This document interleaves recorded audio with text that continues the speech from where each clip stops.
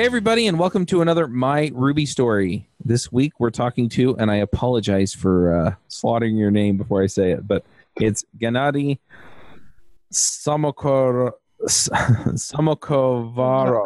You were close, yeah.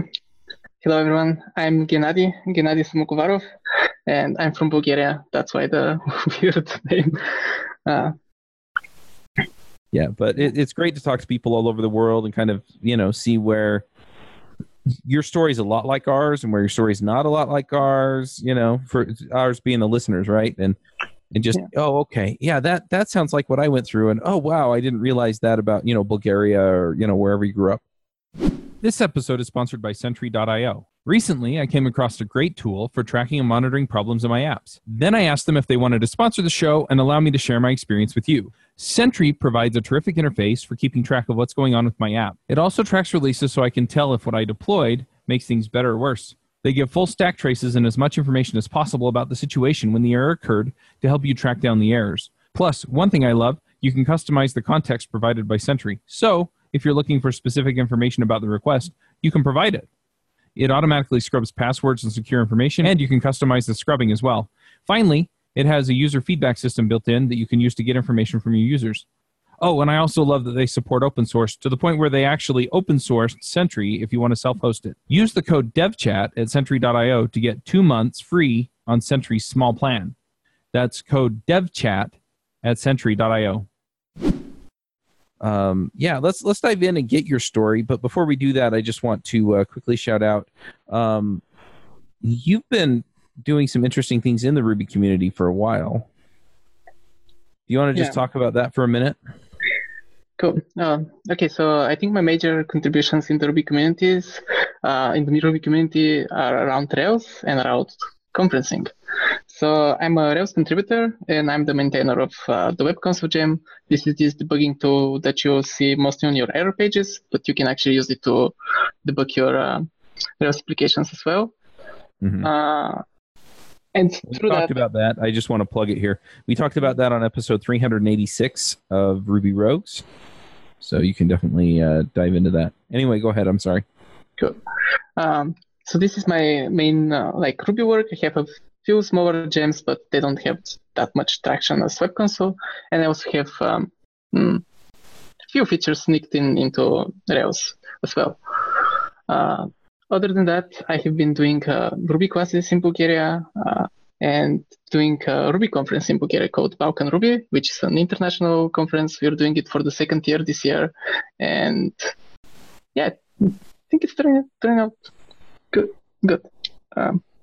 Very cool. So, this year we have Aaron Patterson and Aileen Uchtel as keynoters. We just closed our call for papers, and in a few weeks we'll announce our lineup. Awesome. Well, let's dive in here and talk about you for a little bit. Do you want to tell us how you got into programming? Cool. So I think I have this pretty banal story of getting into programming through video games. So I grew up in Bulgaria in a small town called Pleven, and I was born right after Bulgaria went out of communism. Like, we were part of the Eastern Bloc and it fell. So a good way for you to make money was to travel to the neighboring countries, get some goods, come back home and sell them. So that's what my father was doing. And on one of his trips, I think it was in Turkey, he brought up home a video game console, a video game system. I think it was an Atari 2600, something like this. The good old days. I remember those. Yeah, and we plugged it into the TV and nothing happened. So we're like, something's wrong here. And we pried it open and there was no electronics inside. It was just a plastic shell. Oh, no. Yeah, and I still remember this day. I was like, no, what's this video game thing? So a few years later, we got a real video game system. We got a Nintendo, and that's how I was basically hooked on computers. Maybe this broken console kind of just whetted my appetite on what's those video games all about. So that's how I got interested in computers, and eventually I got a computer at home, and during this time, around here in Bulgaria, all of the software was pirated. There was no tech support and stuff like this. So in every neighborhood, you had the local kid who was fixing your computers. So in a way, I became this kid out of necessity. I don't know. I have been. I remember this story of me talking with a friend over the phone, and he was reinstalling his Windows, and I was able to tell him the serial number out of memory over the phone. No. Wow. So many times. So things like this, I was always breaking computers, taking them apart, getting them working again, stuff like this. And this happened throughout high school. And I got introduced to the internet in a kind of weird way too. When the internet was coming into town, we had very slow and limited access to the internet, but because of the situation in Bulgaria, you were able to just pull cables all across town without any concerns, no regulations, and we had a very fast internet. So we built our very own chunk of the internet in our hometown. We had BB forums, we had torrent trackers, we had FTP servers, we had news portals, all of this stuff hosted on local machines, which was pretty fast. So I participated in this community in a way. I was always trying to get more performance out of my computer and trying to get to play video games better in a way. And I was writing articles in the local forums, how to optimize your Windows, how to stop all the services that you don't need, how to clean up your registry, stuff like this. So this was my first interaction with the community. It was not like the Ruby community that we have, but like the way people interact, the way people work together. It was an interesting dynamic. We used to do interesting stuff. Because we only have like limited kind of internet, we used to pull it and download movies collectively and then share it for the whole for the local to the local internet. It was pretty interesting dynamic, building your own part of the internet just because we didn't have fast access to the rest of it. So that's how I get into internet, and eventually through those interactions with the community, I decided to host stuff myself. So I got into Linux, and I didn't realize that programming was a job. To be honest, I was thinking that just fixing computers, hosting stuff, working with other people's software is the way to go. But eventually, especially spending time with Linux, and I had Gentoo Linux, which is very interesting distribution. Gentoo. I remember building my own Gentoo. Yeah, it was a pain to maintain, but I learned a lot of Linux throughout it. I remember compiling Firefox for 3 days and watching movies in the terminal in the frame buffer in between. So it was a pretty interesting experience having to build this Linux distribution, maintain it for a while, and I learned a lot of Unix through this. So eventually I decided to get into programming and bet a little bit more on maths and go into the university.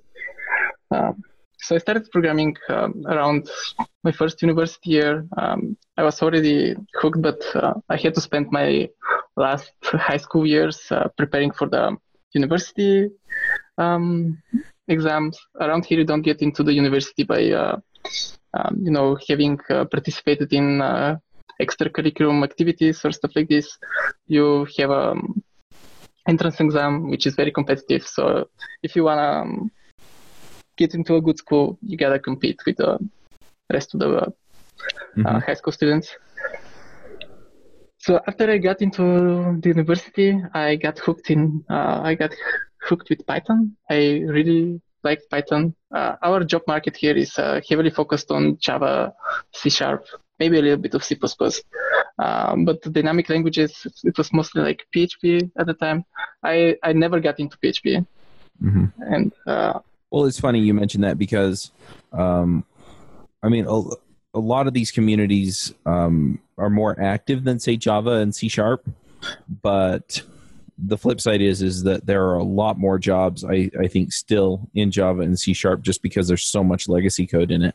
So, yeah, you know, a lot of people you're going to talk to, if you gathered all the developers in any given area, you're going to find a lot of Java and C# developers. Yeah, and I think it's also like it depends on your local markets. I have seen more Ruby development in like Central Europe, but here it just so happens that we had more of this enterprise software or stuff like this. So I was getting into Python, and I had to find a job to support myself.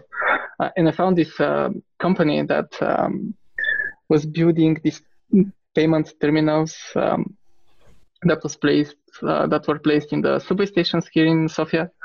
And surprisingly, all the software was written in Python. So they hired me straight after my first year, I believe. And it was a very chaotic job. There was not many processes. There were not many structures.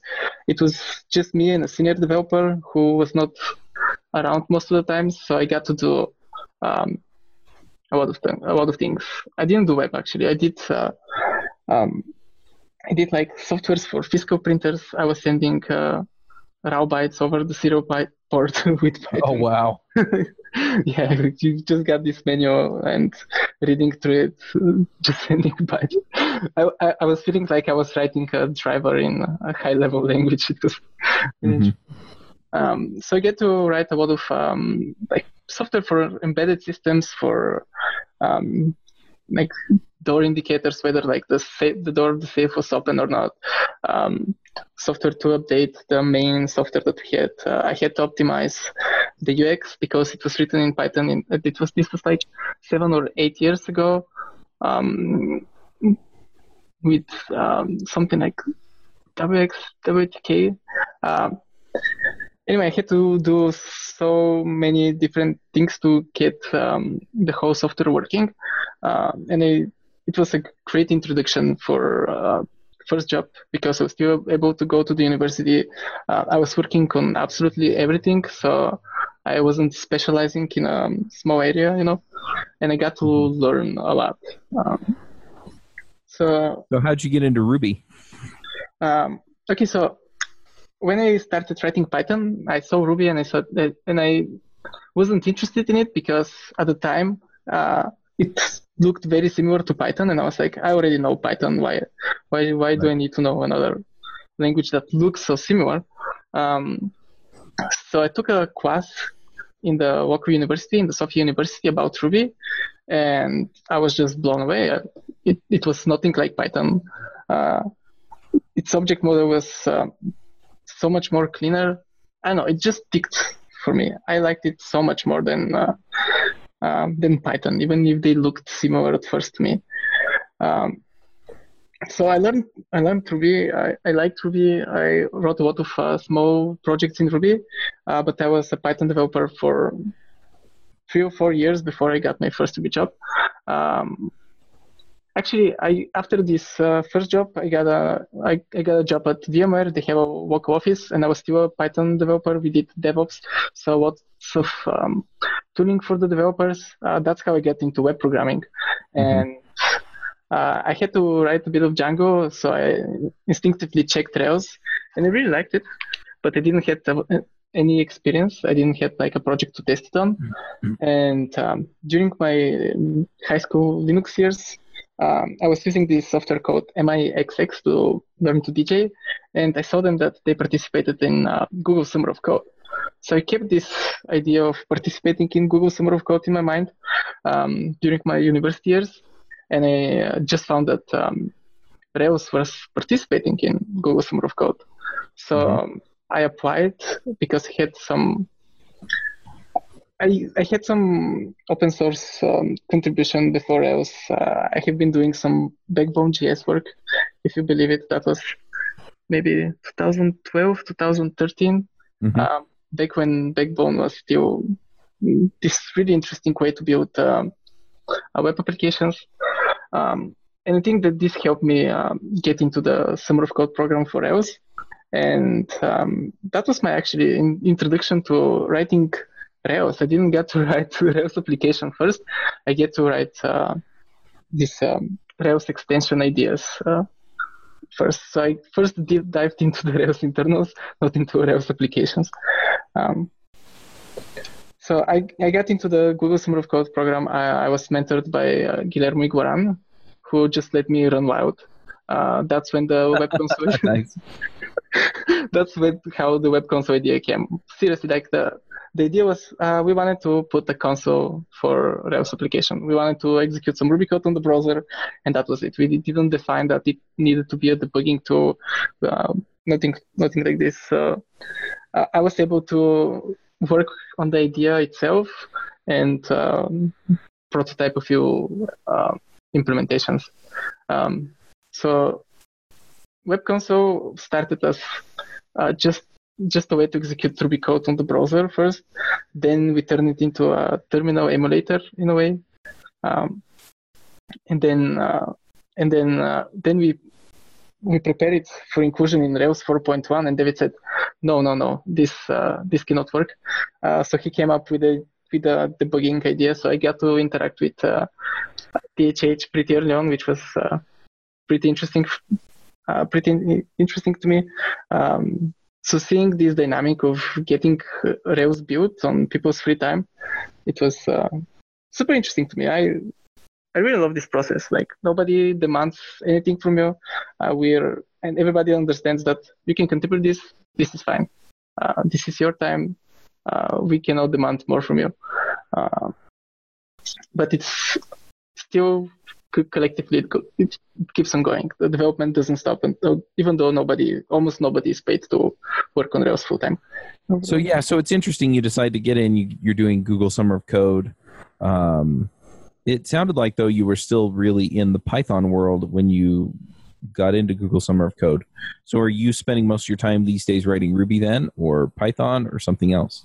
Okay, so I was working for an enterprise company. I was working for VMware. So, and I went to the HR and I told them, look, I got accepted into this program. Is it a problem for me to spend time off work to work on it? So they said, let me just get back to you. And eventually they said, no, Google is our competitor. You have to choose either do the program or work for us. So I decided to quit, and I spent it. Oh wow! Yeah, I spent the 3 months working for getting paid by Google and working from home remotely. But I was in a good relationship with the local VMware office, and they took me back afterwards. But I lasted 3 months, and I found me a Ruby job. I just wasn't able to go back into it. So I had a little bit of a period where I was back and forth, but since 2013, I've been doing mostly Ruby full time. Awesome. So what are you working on now?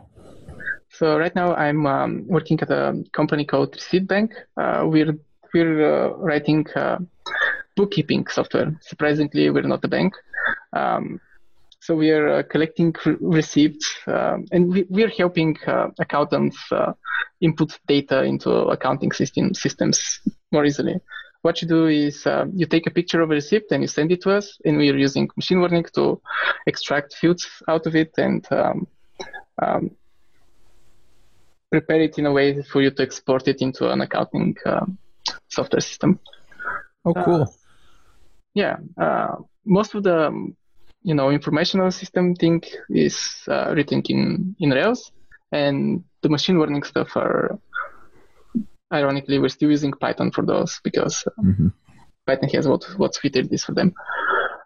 And we're an UK company, but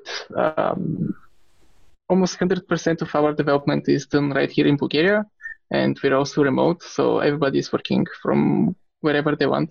We have an office, but it's more of a luxury, like a nice thing to have. Nobody is obliged to go to the office.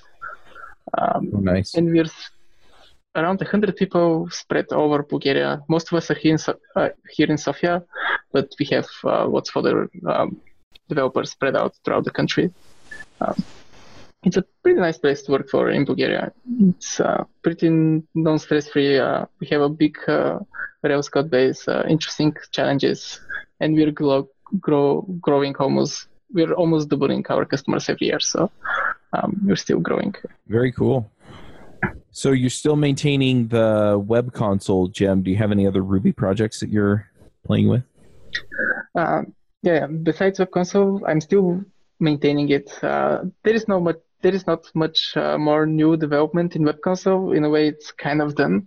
We have ideas for new features, but I don't have that much time to work on it anymore, and it's mostly maintaining it throughout the releases. Other than that, I have been doing a few things for Rails. I'm working on this new feature called Actionable Errors, which is a way for you to resolve errors straight from the error pages. For example, when you have a pending migration, we have a middleware in Rails which stops you from doing any work in your development environment, and we're telling you have to run your migrations to continue. Right now, you can run the migrations from a button on the error pages, and this mechanism is generic enough so it can be used by Rails plugins. For example, you install ActiveAdmin and you forgot to run the rake task to initialize it, to install it. ActiveAdmin can detect that and raise such an error that tells you, do you want to run the ActiveAdmin install rake task right from the browser, and you can set up yourself from the browser. Nice. So this is a new feature that I'm working on Rails. Because Web Console allows you to execute arbitrary code on your machine, Rails was susceptible to a series of hosting attacks. Even now, if you have a local Rails server, you can go to dnsrebinder.net, I think, and in a minute or so, the calculator of your Mac will pop up on your screen. This is a well-known attack in which you can reattach a domain to localhost and force JavaScript to hit it. So in a way, you can hit your own local Rails server if you have it running, and with a bit more clever work, you can execute code through Web Console.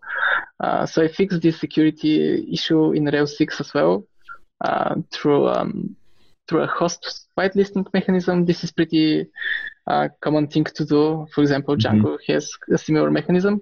So if you upgrade to Rails 6, you won't be susceptible to this attack.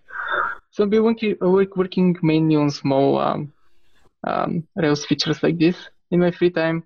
I also have smaller Ruby gems like an active model serializer, alternative code serializer without the E at the end. But nothing is as popular as Web Console. I have a popular command line tool called Jump. It's written in Go, and it's kind of like AutoJump. I don't know if you used AutoJump. So if you have if you're working on lots of projects, it integrates with your shell, and it scores every directory that you change into. And you can use fuzzy matching to go into directories. For example, I can go to Web Console by just saying JWC, and it will go to Web Console. I can just say WebC, and it will again go to Web Console. I can say JWeb Console and make a typo, and it will still go to Web Console. So it learns your habits in a way, and it tries to get you to the folder with the minimal amount of characters typed. So that's cool. Yeah, you can check it out. I can give you the link. I really like this project. Yeah, go ahead and put the link in the show notes or in the chat, and it'll wind up in the show notes. Cool. Very cool. So those are my popular projects, and yeah. Other than that, I'm organizing the Balkan Ruby conference, and I'm also organizing the local Ruby meetup here in Sofia, Bulgaria. It's called Ruby Banica. So it has this website built in Rails as well. It's open source, but it's nothing interesting, to be honest. I'm curious, how did you come about to organize Ruby Balkans? Okay, so Balkan Ruby came out of Eurocom. So I have to wind back a bit. In 2015, I think, I went to this European conference called Euroco. Mm-hmm. And Euroco is this really interesting idea. Every year, it's organized by different people in a different city in Europe, mostly because the tent is in Europe. And they do this. You do a regular conference, and at the end of it, you make people to pitch their cities. So people come together, they throw ideas of which should be the next city you organize the conference in. And when I went to Euroko, me and my friend said, why not pitch Sofia? Mm-hmm. So we have the next Euroko in Sofia. And we made a presentation, we pitched it, and it worked. People voted for us. So we got to organize Euroko. We didn't realize that we will organize the conference. We thought that people would just come and organize it, but no, it's surprise. Yeah, basically, Euroko works like this. It has this huge marketing. Lots of people. It's very popular in the Waco Ruby community here in Europe. Mm-hmm. So people just come. Like, you sell tickets automatically, and every year you just give it to the next group of people, and they organize it, and that's how it goes. Right. So we got to organize Euroko, and this was our conferencing school in a way. And it was a big conference. It was 700 people. So we learned how to organize conferences, and afterwards we wanted to organize our own. We wanted to do Balkan Ruby, but we weren't able to make it in time when there were no other major Ruby conferences. Right. So we made another one called PartialConf, which was about functional programming on the web. And the year after, in 2018, we started Balkan Ruby. And this will be our second edition of it. It's a smallish conference. Last year we got around 150 people. Maybe we got around the same this year as well. But it keeps the Waco Ruby community going, and we have a very healthy conferencing scene here in Bulgaria. We have lots of local conferences, mm-hmm. But we don't have that many international ones. And I think this is changing as well with our conferences. And it's a purely international conference. Nothing is in Bulgarian, everything is in English. People from Europe come to see it. And I think it's healthy to showcase our community. Because we have a small Ruby community, but it's pretty interesting, I think. That's really great. And I love like the local flair and the local community, and yeah, just bringing it all together. How is the local community? I mean, you organize the meetup, but is there a strong Ruby community there? And what kinds of things do you feel are different from maybe the rest of the world and their communities? So we have a very small community, but it's a very vocal one. We do lots of events. We do this month we'll be making the 12th Rails Girls in Sofia. Oh wow! Yeah, so this is pretty popular here. So Ruby as a skill, as a industry, is not that big here in Bulgaria. We don't have that many companies. So if you want to work for a local company, you will be working with your friends in a way. Right. Yeah. So it's kind of it's small, but very vocal. We do lots of events. We do. One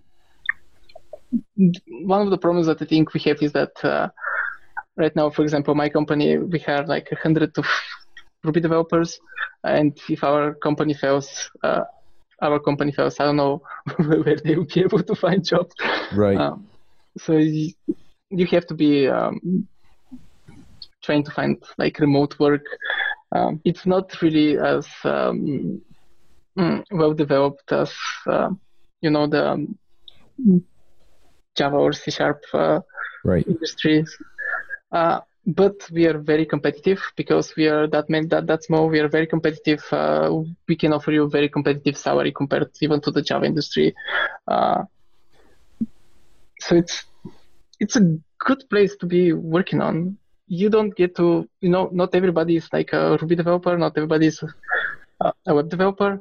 But the small community that we have, it's very active and very vocal, very explicit. Cool. So Radu Stankov was on your show like a few episodes back. Mm-hmm. He started this conference which travels around the country. Like lots of the speakers and the organizers are from the Ruby communities. We have a very big open source conference called OpenFest. Again, lots of the people involved in it are still Ruby developers. We have a few local products which are built with Ruby, local for our market. So it's growing slowly, but kind of growing. Still, it's small, but I don't know, it's still active, I think. That makes sense. Yeah, I find that a lot of the programming communities are growing. And it's funny because a lot of people are, they'll look at the percentages and it's like, oh, well, JavaScript took over, this much more and Ruby's percentage dropped, here or there. And yeah, but the Ruby community grew. It just didn't grow as much as JavaScript. And so I'm seeing that in a lot of places, a lot of the programming communities are growing, and it's good to hear that it's growing out there too. Well, let's go ahead and do some picks. Do you have some things you want to shout out about on the show? Yeah. So I've been reading this book called AI Superpowers. It's a really interesting view of the future where most of our jobs will be automated and how society will be able to cope with that. And I think even you in America, you're seeing this. I think you have a candidate who wants to introduce universal base income, and he's running for president, Andrew Yang. Mm-hmm. So people are starting to talk more and more about this. And as someone who works in the machine learning sphere in a way, it's kind of interesting to me how this accelerated automation that we're doing will impact the society as a whole. So this is a very interesting book. It's called AI Superpowers. And it views China, it views the Silicon Valley. It's an interesting view for what's going on and how we are disrupting society through technology. I can give them. Yeah, it sounds really interesting, and it's how do I put it? It's an interesting debate that we have around it because there are a bunch of different schools of thought on where we're going to end up, right? So we've got the people who are saying that AI is going to take over all the jobs and or a lot of the jobs, and so do we need a universal base income or this or that or the other? And then there are other people that basically say, well, we've had innovation before and it always winds up creating more jobs as well, so on balance, is it going to do that? And AI is different enough in my mind to where I don't know, right? Yeah. I don't know. Some people are so certain that it's, we're going to have people that are paid to, paint or draw or whatever, right? Or do whatever artistic thing that they do because the AI will take it over. I think we're going to see some of that, but I don't know. I don't know if those jobs just don't get replaced by new jobs, or I don't know. Yeah, for sure. It will probably create other jobs that we didn't know existed in a way, and but enough to offset the jobs that it took away. I don't know. Yeah, who knows? I think that's some people are worried because it's getting here quite faster, like than the Industrial Revolution. So we'll have to see it. It will be disruptive for sure, but how? I don't know. I'm just kind of curious around it and this debate. Like automation, how Yeah. Yeah, all that stuff, but also what really gets interesting is once we get to like a general intelligence. Because right now our AIs are fairly focused. Yeah, they're very good at like narrow things to do. If you give them lots of data, they're very good on like making at insurances, at accounting, at even giving proper law sentence based on lots of facts. But they're not good at general thinking. Right. Who knows how far we are from that? Yep, I don't know. Anyway, that I am planning on starting an AI podcast this year, so really? We'll see where we wind up with that. But yeah, I think that's going to be a thread that runs through it. Is where is this taking us, and what does it mean? Because it does have some potential implications for wider society. Yeah. I'm going to jump in here with a few picks of my own. So this last week, I went down to San Francisco for CodeBeam.